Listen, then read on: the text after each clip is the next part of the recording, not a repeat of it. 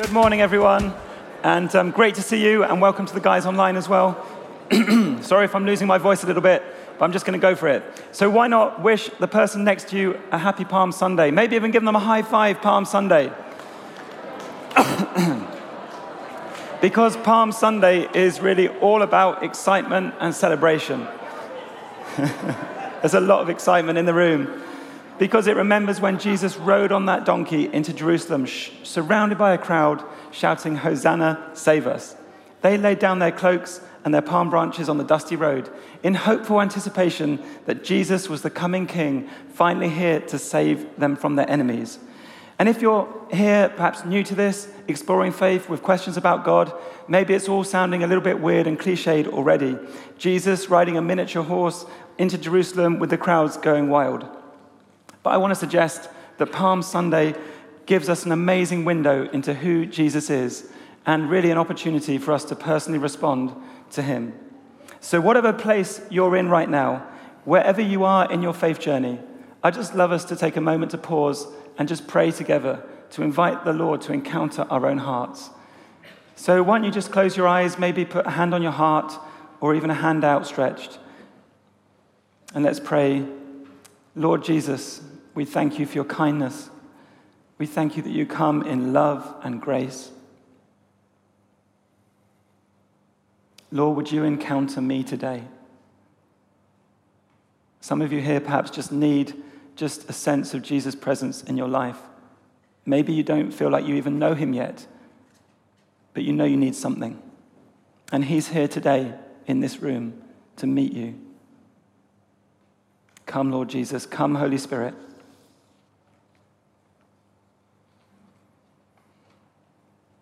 Amen. Amen. Just a sense of God's presence in the room with us. And there'll be a time to pray at the end. You can come forward and have someone pray with you. But to give some context, Palm Sunday marks the beginning of what we call Holy Week, the final week of Jesus' life. In a few days from now, on Good Friday, everything will have changed. Jesus will be unjustly condemned and crucified just outside the city he's entered to with such acclaim. Then on Easter Sunday, Jesus will rise from the grave, triumph over death, and launch the Christian faith, which will spread around the world for the next 2,000 years, even reaching deepest, darkest Lenten and us today. And these events in Holy Week, the gravity of what happened, their impact, it can't really be overstated. So we're going to read where it all first started on that Palm Sunday. It's recorded in a passage found in Matthew's Gospel in the Bible. So if you've got a Bible, it's Matthew chapter 21, and it will come up on the screen as well if you want to follow along. As they approached Jerusalem and came to Bethphage on the Mount of Olives, Jesus sent 2 disciples, saying to them, "Go to the village ahead of you, and at once you'll find a donkey tied there with her colt by her. Untie them and bring them to me. If anyone says anything to you, say that the Lord needs them, and he will send them right away." This took place to fulfill what was spoken through the prophet. "Say to daughter Zion, see your king comes to you gentle and riding on a donkey, and on a colt, the foal of a donkey." The disciples went and did as Jesus had instructed them. They brought the donkey and the colt and placed their cloaks on them for Jesus to sit on. A very large crowd spread their cloaks on the road, while others cut branches from the trees and spread them on the road. The crowds that went ahead of him and those that followed shouted, "Hosanna to the Son of David! Blessed is he who comes in the name of the Lord! Hosanna in the highest heaven!" And when Jesus entered Jerusalem, the whole city was stirred and asked, "Who is this?" The whole city was stirred. Who is this? Who really is Jesus? The 4 gospel accounts of Jesus' life, they love to bring this question to the forefront over and over again, especially through showing different people's reactions to what Jesus says and does. So when Jesus miraculously stills the storm with a word, his disciples say, "Who is this?" Even the wind and the waves obey him. Or when Jesus appears on trial in front of the Roman governor Pontius Pilate, he demands to know, "Where do you come from? Are you the king of the Jews?" Or when Jesus claims to be equal with God, the Jewish religious authorities angrily demand to know, "Aren't we right in saying you're demon-possessed? Who do you think you are?" The crowds on that first Palm Sunday were stirred to ask, "Who is this?" And what about us in this crowd today? Who is Jesus to you right now? I remember being a 15-year-old kid growing up in Essex. Anyone here from Essex? Yes, there's a few of us. Come on, it's the best, isn't it? We love Essex.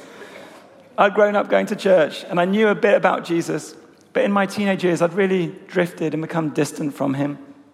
I pushed him away, actually, because it didn't seem like Jesus was going to help me get to the things I wanted. Being popular, being successful, being cool, whatever that was. But then my mate Pete moved to the area, and he shared his faith with me, not in church, but at school, and while we were jamming in our jazz band. The more Pete told me, the more I wanted to know. I wanted to really experience the relationship he had with Jesus. So I just kept asking him more and more questions. I don't know whether it was just he'd had enough of my nagging, but one day he said, "Mate, if you're so interested in Jesus, why don't you just talk to him yourself? Ask him to come into your life." And I remember saying a prayer out loud with Pete in the school hall, of all places. And my life completely changed. I encountered who Jesus was, and it started my journey of following him, which is still going 23 years later.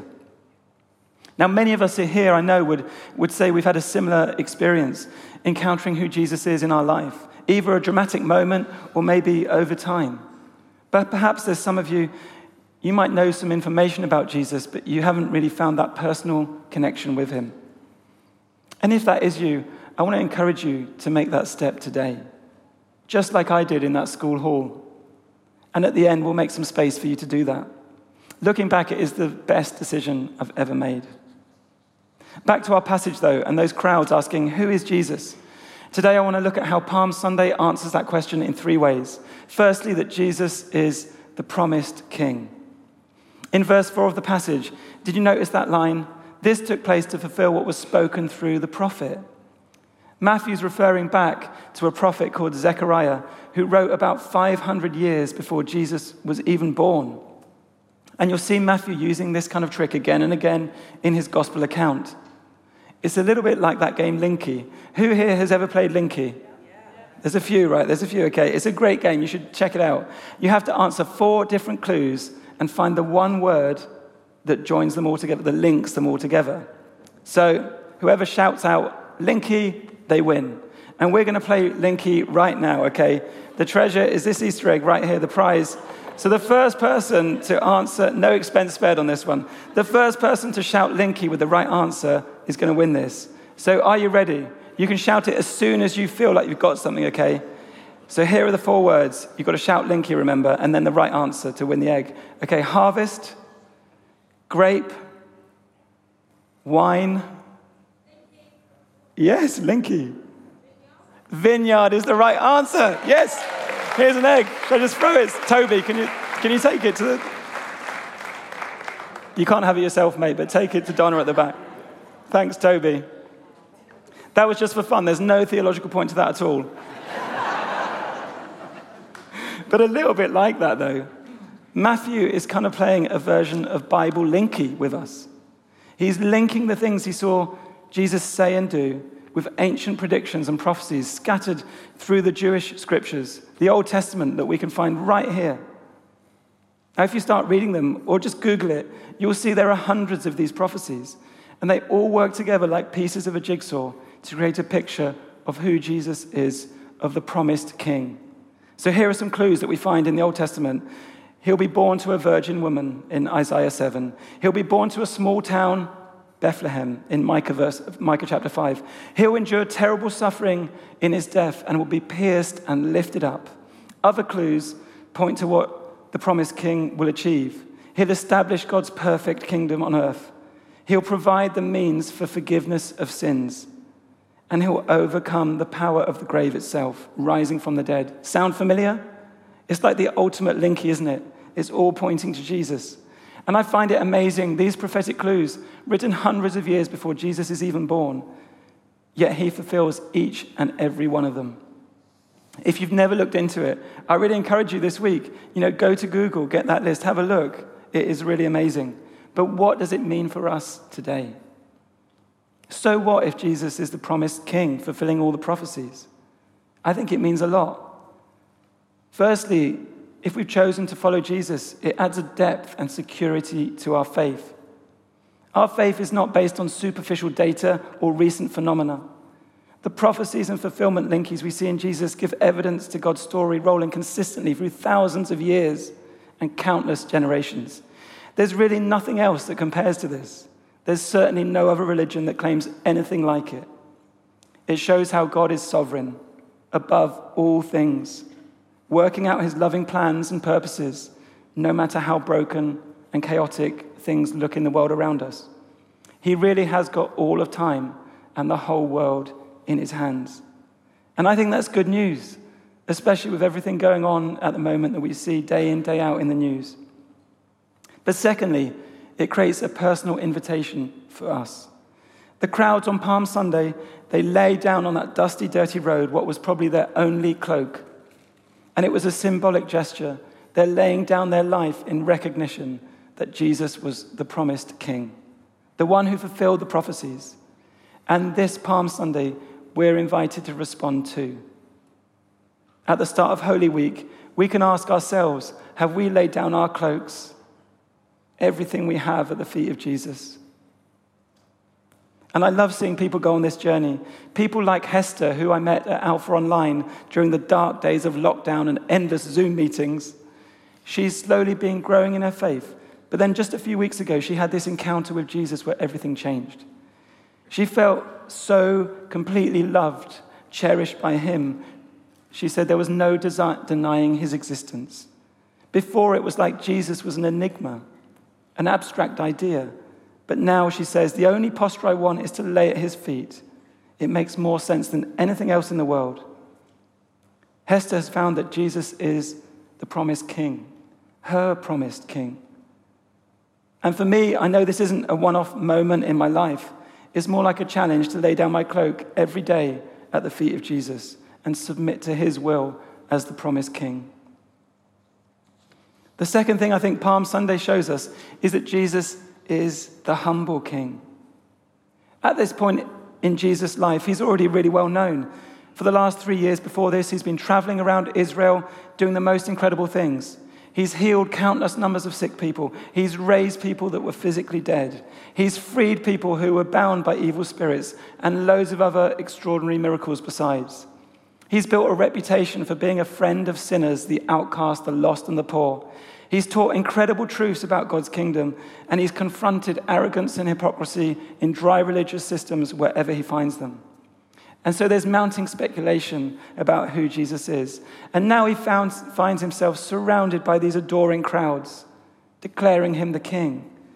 Surely it would have been easy for him to get carried away. But Jesus appears completely composed, intentional about what happens next.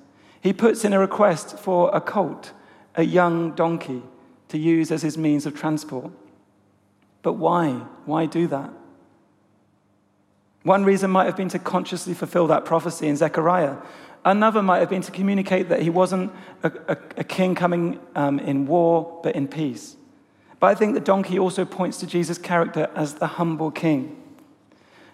You see, back in ancient times, kings would, of course, often enter a city on horseback, especially if they've just won it in conquest.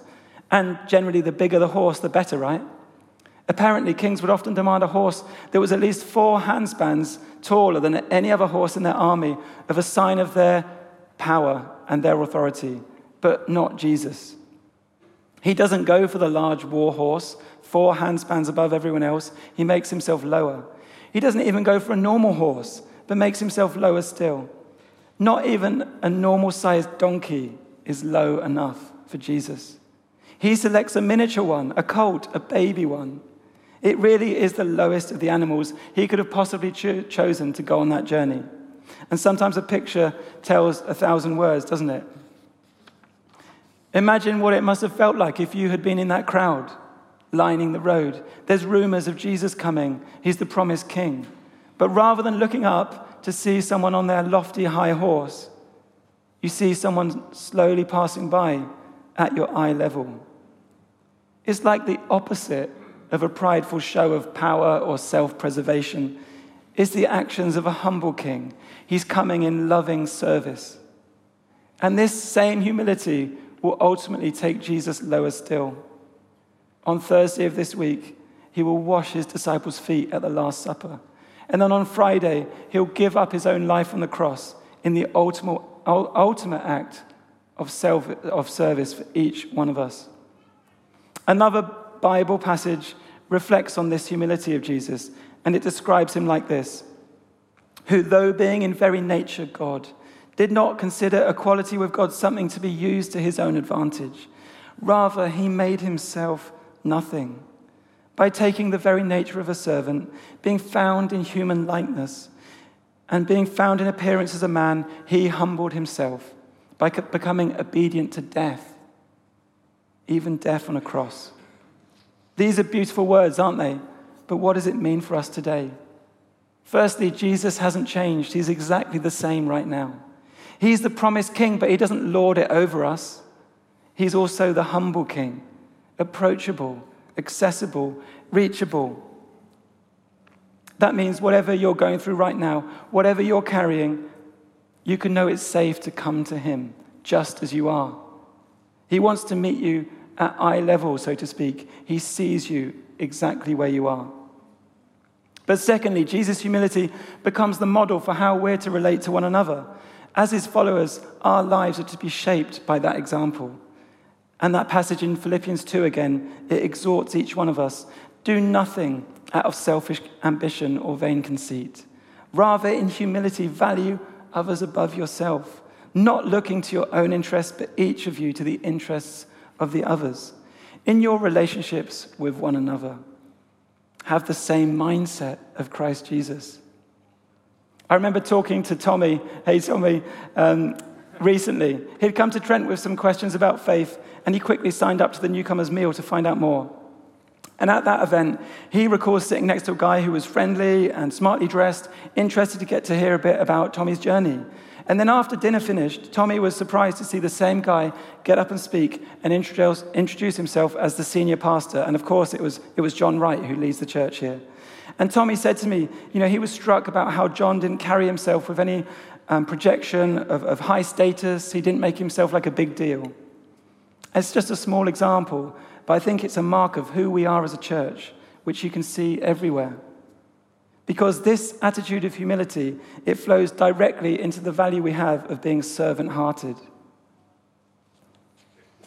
Take today, for example. I tallied up the numbers of people serving on all the different kinds of teams that make today happen. And it amounts to well over 150. So thank you, if you're on team today, just for doing that, for serving us and making this happen, and doing it with such humility. But I'm sure also many of us could tell personal stories of how we've been served by people here who carry that same attitude throughout their lives. For me and Lizzie, during those crazy first few weeks of having our 2 children, people in our small group and other friends here pulled together the most amazing food rota. It was such a blessing. So for a few weeks after each baby, we had a constant flow of amazing dinners just delivered right to our doorstep. There was even a complete roast dinner. So Joe, if you're here, thank you for that one. And I'm really considering suggesting to Lizzie we try for a third. No, that is a joke. But seriously, though, we felt so loved by those who in humility served us in that season. And P.S., if you cooked us a meal and you're missing some Tupperware, I'm very sorry about that. I want to ask, though, what might it look like for you to express humility in serving others in your life? Maybe an elderly neighbor could do with some help in the gardening. Maybe a colleague at work is struggling to get to a deadline and you could help them get over the line. Maybe you're a parent to young children and you could be the one who gets out of bed next time there's that little cry and don't pretend to be asleep. I never would do that, honestly. Maybe you're in a house share and it's just dealing with that anonymous pile of washing up that's still there. Or maybe it's simply letting out the next car at the junction and losing those 2 minutes of your life. And don't worry, though, the car parking team won't be checking that on the way out today. Jesus is the humble king. He enters Jerusalem on a symbol of humility, and he gives his life in service to us. Let's ask the Holy Spirit to help us to become more and more like him in how we relate to one another and the city around us. And finally, on Palm Sunday, we see that Jesus is the saving King. As Jesus comes towards Jerusalem on that donkey, we see those crowds shouting in verse 9, "Hosanna to the Son of David. Blessed is he who comes in the name of the Lord. Hosanna in the highest heaven." And that word Hosanna, it means save us, or even more urgently, like save us right now. But save us from what? A big irony running through Palm Sunday is the people of Israel back then and there, they had a pretty clear idea of what that salvation would look like. It would look like freedom and deliverance from the Roman enemies who were occupying their land. It would look like an era of complete peace and prosperity. It definitely would not look like Jerusalem filled with Roman centurions, and it definitely would not look like their taxes going to line the pockets of the Emperor Caesar. But the irony is that as good as those things sounded, Jesus had come to do something so much bigger, so much better. A salvation that was beyond what anyone could imagine. Over the last 7 years, I've been helping on the baptism team here, and I love it. I've seen about 400 people take the plunge in that time, and there were many hundreds before that. One of the reasons I love it is I get to hear the different candidates share their stories of how the bigger salvation Jesus has impacted their lives. People like Luke, who in 2019 said, "I know my sins have been forgiven, washed away. That's why I'm being baptized in Jesus' name." Or Tim in 2020, who said, "As I drew closer to Jesus, he began to break chains in my life, some of which I didn't even know needed breaking." Or last year, Chloe said, "I thank Jesus every day for entering my life. He truly saved me. And for that, I'll be eternally grateful." Hearing those kind of stories, it reminds me of the bigger and the better salvation that Jesus accomplishes for us out of pure love. A salvation that means complete freedom and total forgiveness. Freedom to come into God's presence, totally accepted, forgiven, blameless before him, because Jesus opened the way. Freedom from our guilt, even the thing you feel worst about, because Jesus stretched out on his hands on the cross out of pure love to pay the price for our sins. And freedom from the fear of death itself, because Jesus overcame the grave on our behalf and holds out the gift of eternal life to all of us who would just receive him and trust him in our hearts. What can we say about these things? Hallelujah, praise the one who set me free. Hallelujah, death has lost its grip on me. You've broken every chain. There's salvation in your name. Jesus Christ, my living hope. I didn't just make that up, that's from a song we sing. Who is this? The crowds asked. And as we celebrate this Palm Sunday today, wherever you are in your journey, let me invite you to open your heart to the Jesus we encounter there. The promised King who deserves our worship, the humble King who bears our burdens, and the saving King who secured our freedom.